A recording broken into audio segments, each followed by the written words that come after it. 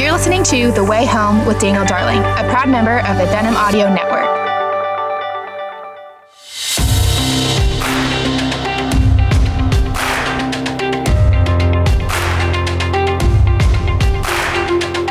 Hello and welcome everyone to the Way Home podcast. I'm so glad that you're joining me today.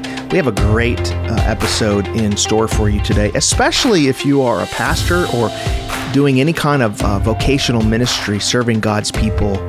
We're going to encourage you today to stay faithful, to be encouraged in what God is doing, and how to take care of yourself for the long haul. If you're not a pastor, if you're a lay person, this is a great episode for you too, to just help you think how to be a good church member, how to be involved in the work of the ministry well, how to encourage your pastor to be faithful, what that relationship should look like for you.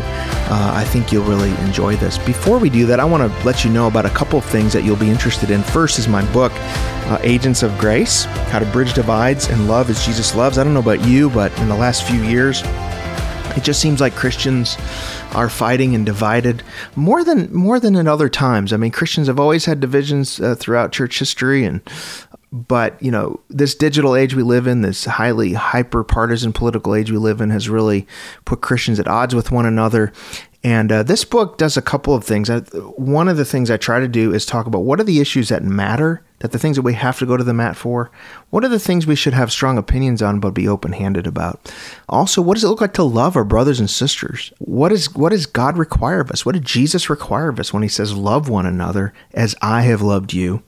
Also, how do we forgive? How do we release that burden of bitterness, anger when someone has deeply hurt us, especially if it's church hurt? What do we do with that? So you want to get this book, Agents of Grace, How to Bridge Divides, Love as Jesus Loves.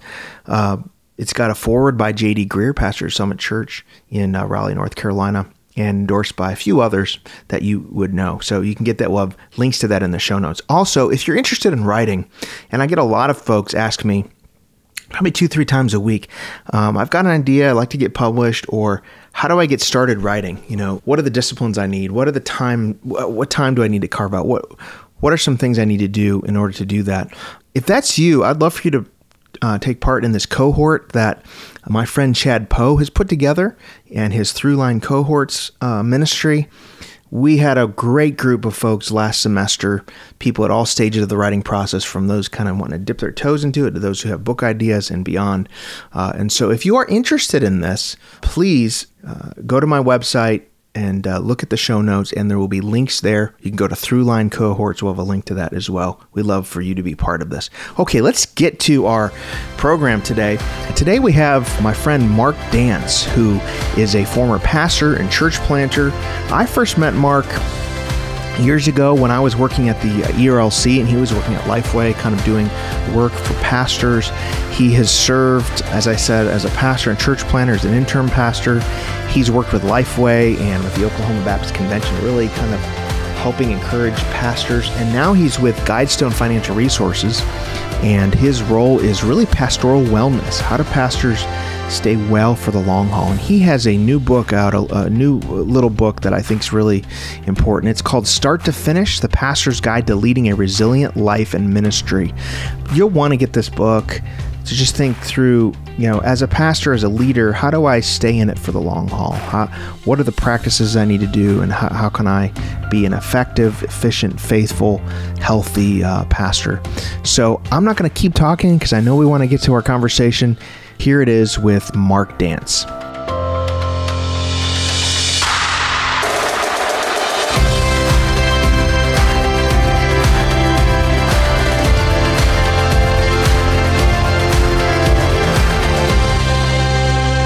Man, I'm glad to have my friend Mark Dance on the podcast with me. Mark, thanks for joining me today, man. Glad to be here, Daniel. Excited to. So, yeah, I don't know if you've been on before. You might have. I've been doing this for a while. Yeah, I don't think so. This is my maiden voyage.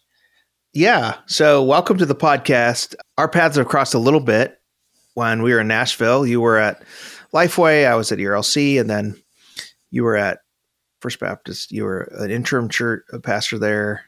Anyways. Mount Juliet. Yeah. Mount Juliet. Yeah. Now we're both in Texas. Yes, we are. You're at Guidestone, and I'm at Southwestern. So anyways, I wanted to have you on to talk about your latest book, Start to Finish: The Pastor's Guide to Leading a Resilient Life and Ministry. So you're a pastor for a long time.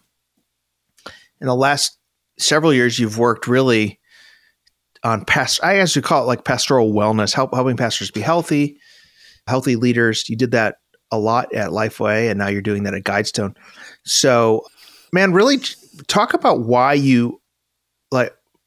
I want to talk about pastoral wellness for a bit, but to talk about you personally, why you felt just called to this kind of ministry of encouraging and helping to support pastors.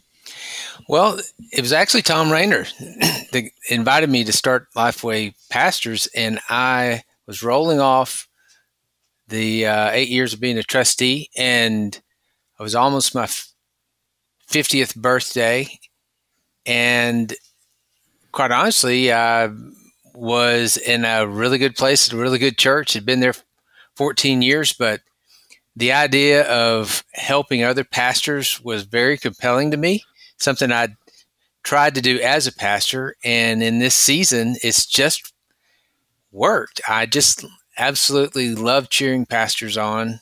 So it's just as simple as Rainer saying, hey, would you be that pastor to pastors, that other face and voice for pastors? And I prayed through it, and that yes turned into a whole new chapter. Yeah. I mean, I think it's such a needed thing right now. It's no secret. I've been talking to pastors the last 4 or 5 years, and just really the crucible that pastors are in terms of leadership. So many things swirling in the culture and the congregations has made it really difficult. Are you sensing that too, that there's just a lot of fatigue, a lot of burnout, a lot of, weariness in the ministry?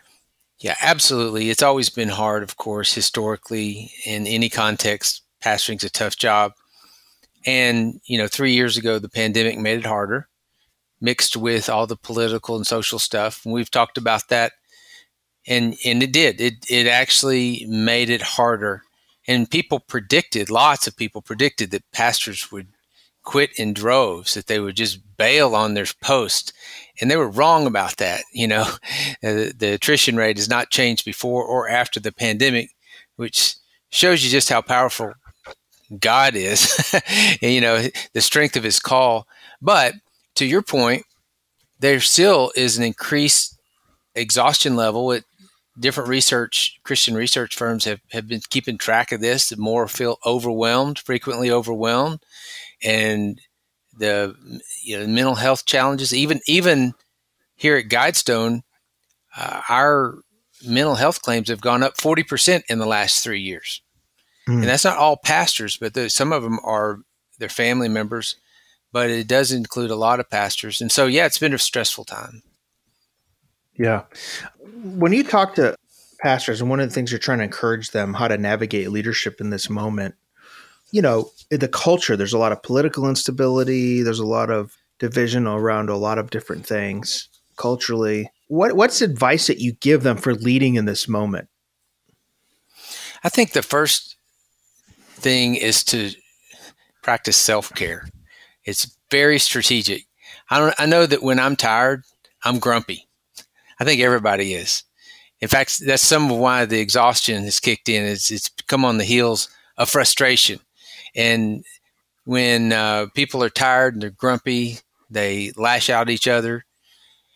And so self-care is strategic, not just for yourself and your family, but for your ministry. Because if you're not taking care of yourself, it's not quite as easy to take care of other people. I think of that verse, 1 Timothy 4:16, pay close attention to your life and your teaching. Persevere in these things, and in doing this, you save not only yourself, but also your hearers. It starts with paying attention to your life. Actually, the second time Paul told Timothy this, the first one was in Acts 20, when he said, I'm never going to see you again. It's the last time we'll see each other face to face. And then he and the elders started crying. And he said, pay attention to your life and your flock.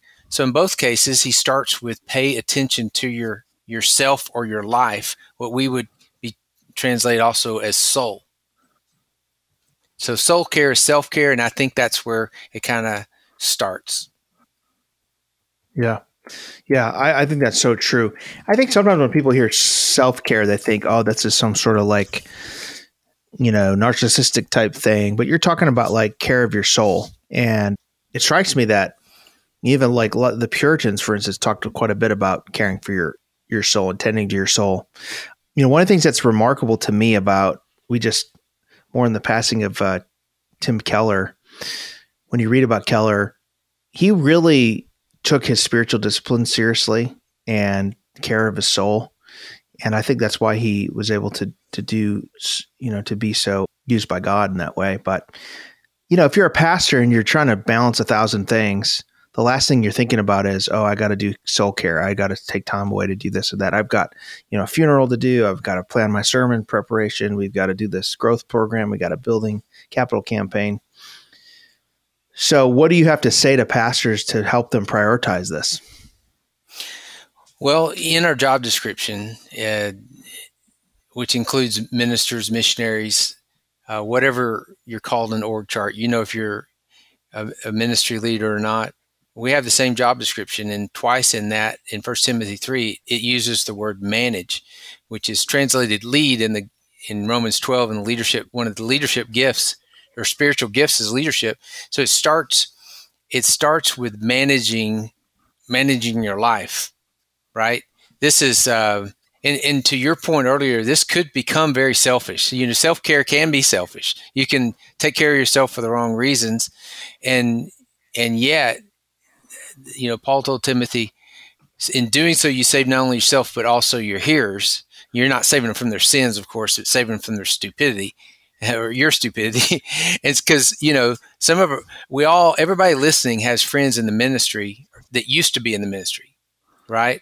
That didn't finish the race, that disqualified themselves, or something happened and they tagged out. And it starts with paying close attention to your life. And that starts with, of course, your walk with the Lord. Obviously, come to me, all you are weary and heavy laden, I will give you rest. And so as much as we've encouraged each other over the years, you and I have, we've broken bread a few times and encouraged each other. You've never put me in the place of replacing Jesus, right? He can do far more than I can. And that takes a lot of pressure off a pastoral ministry guy. But starting earlier in your ministry, those disciplines that Tim Keller started, the reason his finish was so strong is because he made that a normal part of his life. The relationships, the spiritual disciplines are more than just about what you do, a checklist of do's and don'ts, but relationships that God's prioritized. He's saying, I'm first. And, those are the first commandments, the great commandment. And then the other relationships come from the second commandment. Love your neighbor, starts at home, starts the next pillow for me. Her name's Janet. And then for 20 years each, my kids, until they became squatters. And then my parents started needing me more than my kids, and et cetera, all the way to the ends of the earth. So it's the people that we put around us and how we prioritize them that God says, okay, these are your top priorities for the day. Is me. I start with Jesus. My second priority is Janet, and on it goes. And through that, I have to manage my life around those relationships. Yeah, I think that's such a good way of thinking about it. We get so sort of stuck in the everydayness of ministry that we don't sort of carve time up for this. And, I think of different kinds of pastors. If you're pastoring there's a lot of challenges to pastoring a large church or a mega church, a lot of pressures. Yeah. But you sort of have the critical mass and the resources around you to kind of order your life to where you are getting proper rest. You have that. What I think about is small and medium-sized church pastors who you're kind of the everyman doing everything. Yeah. And you're also trying to make it financially. So a lot of this stuff sounds good, Mark. It says, oh, this sounds good to have rhythms and margin. That's great. But I've got kids. I've got this church I'm trying to do everything with. May have to make extra money on the side here. How do I do that? I'm not a megachurch guy that gets some of these advantages and some of these abilities to sort of put margin in my life. Yeah, that's a great question, because it really is just a bunch of whiteboard moments, if or just a bunch of fancy words in a book if it doesn't if we don't bring them home.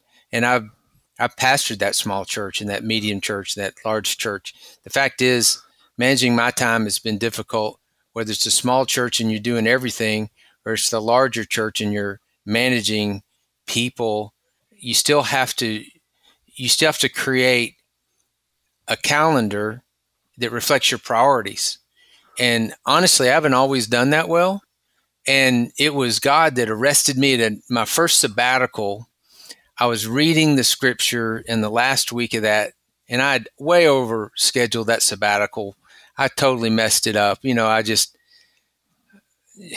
spent so much time interviewing pastors, and I was more exhausted than when I started until the last week. In the last week, I'm all alone in a cabin, just me, the Lord, scripture, juice fasting, and the great commandment came alive and totally helped me to resort my schedule and my priorities based on who he said was most important.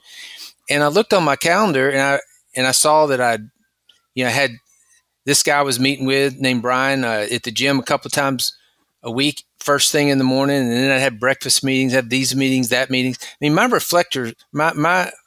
calendar was reflecting my priorities, and I totally had to start over and say, I need to devote myself to prayer and the ministry of the word. Whether my church is large or small, there's an oral exam every week, and I need to be prepared for it. And I saw the disciples, we all have, in early part of Acts, they stopped devoting themselves to prayer and the ministry of the word, and as church stopped growing until they gave ministry away. We'll be right back with our guest, but right now I'd like you to listen to a sample chapter of my book, Agents of Grace. I'm writing to say that God is still at work in the world, and to say that Christian love and spiritual unity are still worth pursuing. While I've been hurt by Christians, I've also been immensely blessed by Christians. Brothers and sisters in Christ have been there for me in my pain. Single mothers who made meals when my wife endured a serious illness. Small group leaders who gave me money when I was suddenly unemployed and scared. A pastor who called and preached the word of God to me when I was in despair. I've been blessed by wise matriarchs with arthritic knees who called on spiritual fire from heaven on my behalf when I was weak. I've been healed by friends who left everything and came to my side when I needed hope. Thank you for listening to the sample chapter of Agents of Grace. As a reminder, you can get this book anywhere books are sold. You can go to my website, danieldarling.com, for more information. But for now, let's rejoin our conversation on the Way Home podcast. And then I saw, in my life, I still had kids at home. And when you have kids at home, especially preschoolers, it's not just hard, it's impossible to date your wife the same way when you have preschoolers than when you had no kids, right? Either before you had kids or empty nests like us right now, you can date more often. But if you stop dating when your children are at home and dependent on you, if you stop dating that period, by the time you get to the empty nest season, your marriage will be as empty as your nest. And so what I'd say to the pastor is own your responsibilities. Don't use your church being too big, too small, or your circumstances being so unique. Everybody has the same work-life balance problems, including church members. What you have to do is manage or lead, take ownership of it, and prioritize those relationships, which means demoting people along the way, right? So when I got married 36 years ago, I demoted about 7 billion people. I said no to 7 billion people and yes to Janet. I also demoted my parents, which is what Genesis 2 tells us. Break up with your parents. You and I both have Jewish moms. You know that we had to break them up with them on our wedding day. That was not easy for my mom.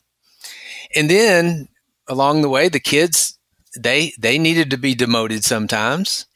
Right? If they took the place above their mom, or church members, they'll try to cut in line because they can't really define emergencies well.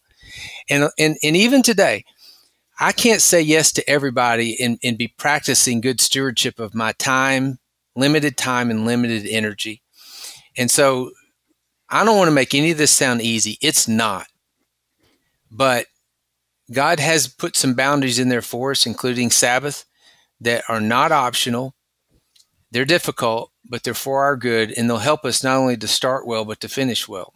Yeah, no, that's good. I want to talk about finishing well, because I think that's one of the issues that, ministry leaders have. And I don't know if it's just for pastors and ministry leaders, really for everybody. But as I see it, I see really two paths. Guys either, finish in a place where they enter a stage where they're almost like a kind of a wise sage, and they're encouraging and mentoring the next generation, or they're cranky and they're, feel like the world's passed them by and they're not useful anymore. Yeah. And sort of hang on to, and they're sort of poo-pooing everything younger generation is doing. I don't want to judge either way, because I can imagine after a long life and career, I can imagine folks who've kind of been in charge of things, who've built stuff, kind of like a little bit like it's hard to let that go. Yeah. But just talk about the keys to finishing well, to being someone who can be enormously useful to the body of Christ, to the next generation of leaders, when you're in that stage of life where you can sort of hand the baton to the next leaders. Yeah, man, that's a great question. I want everyone to just stop a minute and think about how you want to finish your ministry lap. I'm not talking about just to retirement, but through retirement, because you might have your most fruitful time after you're out of vocational ministry. But to be fresh like that, instead of that salty dog that everyone's avoiding, then there are a few things you can do to get ready for it, to get ready for a good season, not just dread it. One, so many pastors are pastoring beyond when they initially wanted to retire or transition into less than full time, and their church members are ready for them to move on, their spouse ready for them to move on, but they can't afford to because they didn't they got on the wrong side of compound interest, did not live within their means, didn't prepare financially, and so they're staying because they can't afford to quit.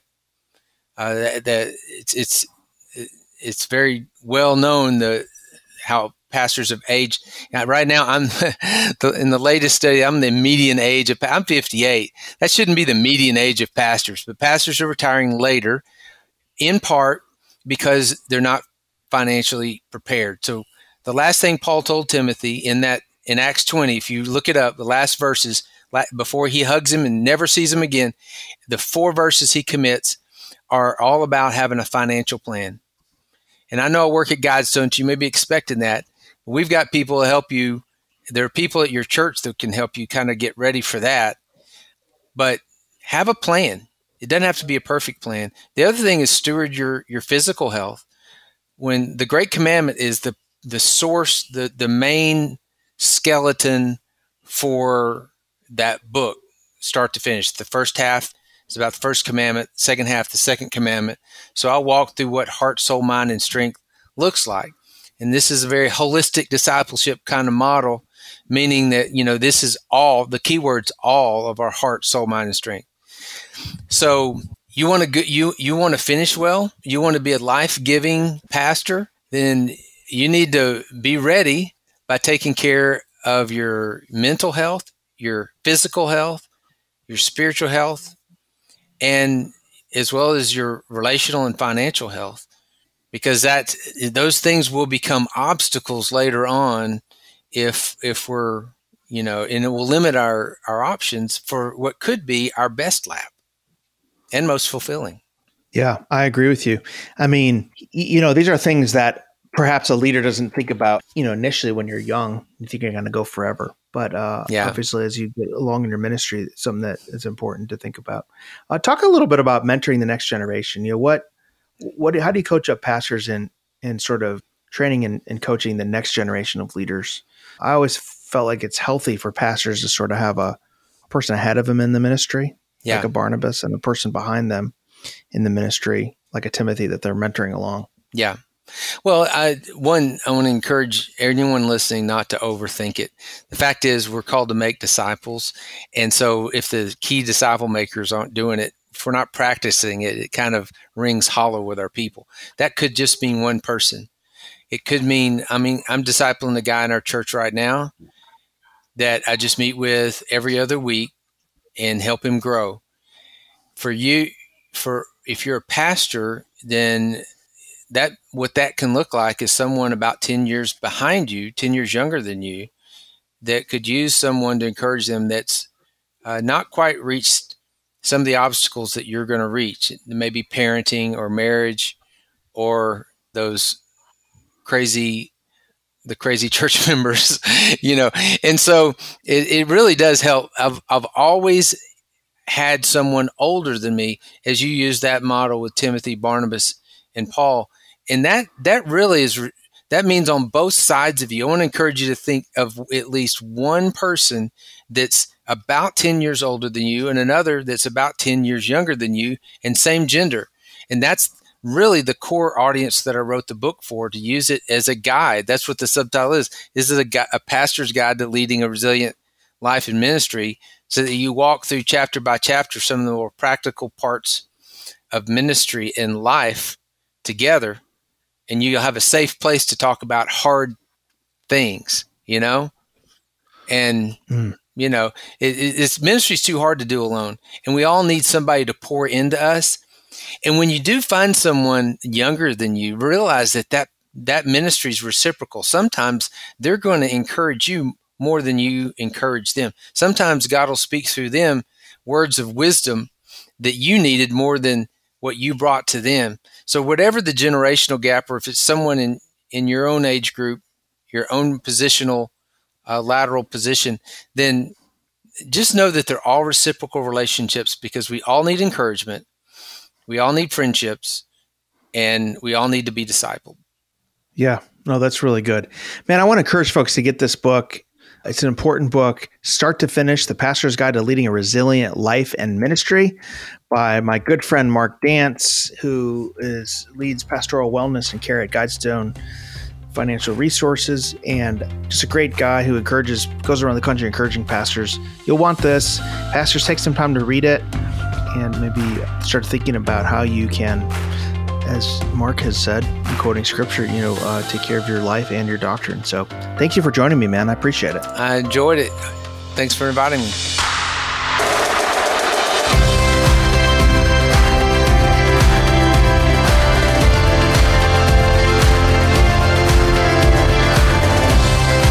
Thank you for listening to this edition of the Way Home podcast with Daniel Darling. For more information, you can visit danieldarling.com. If you do like this podcast, we encourage you to subscribe on iTunes or your favorite podcast catcher. We also encourage you to rate and review so others can know about the podcast. You can follow me at Dan Darling on Twitter, or go to my Facebook page, facebook.com/Daniel M. Darling. Thank you for listening to the Way Home podcast.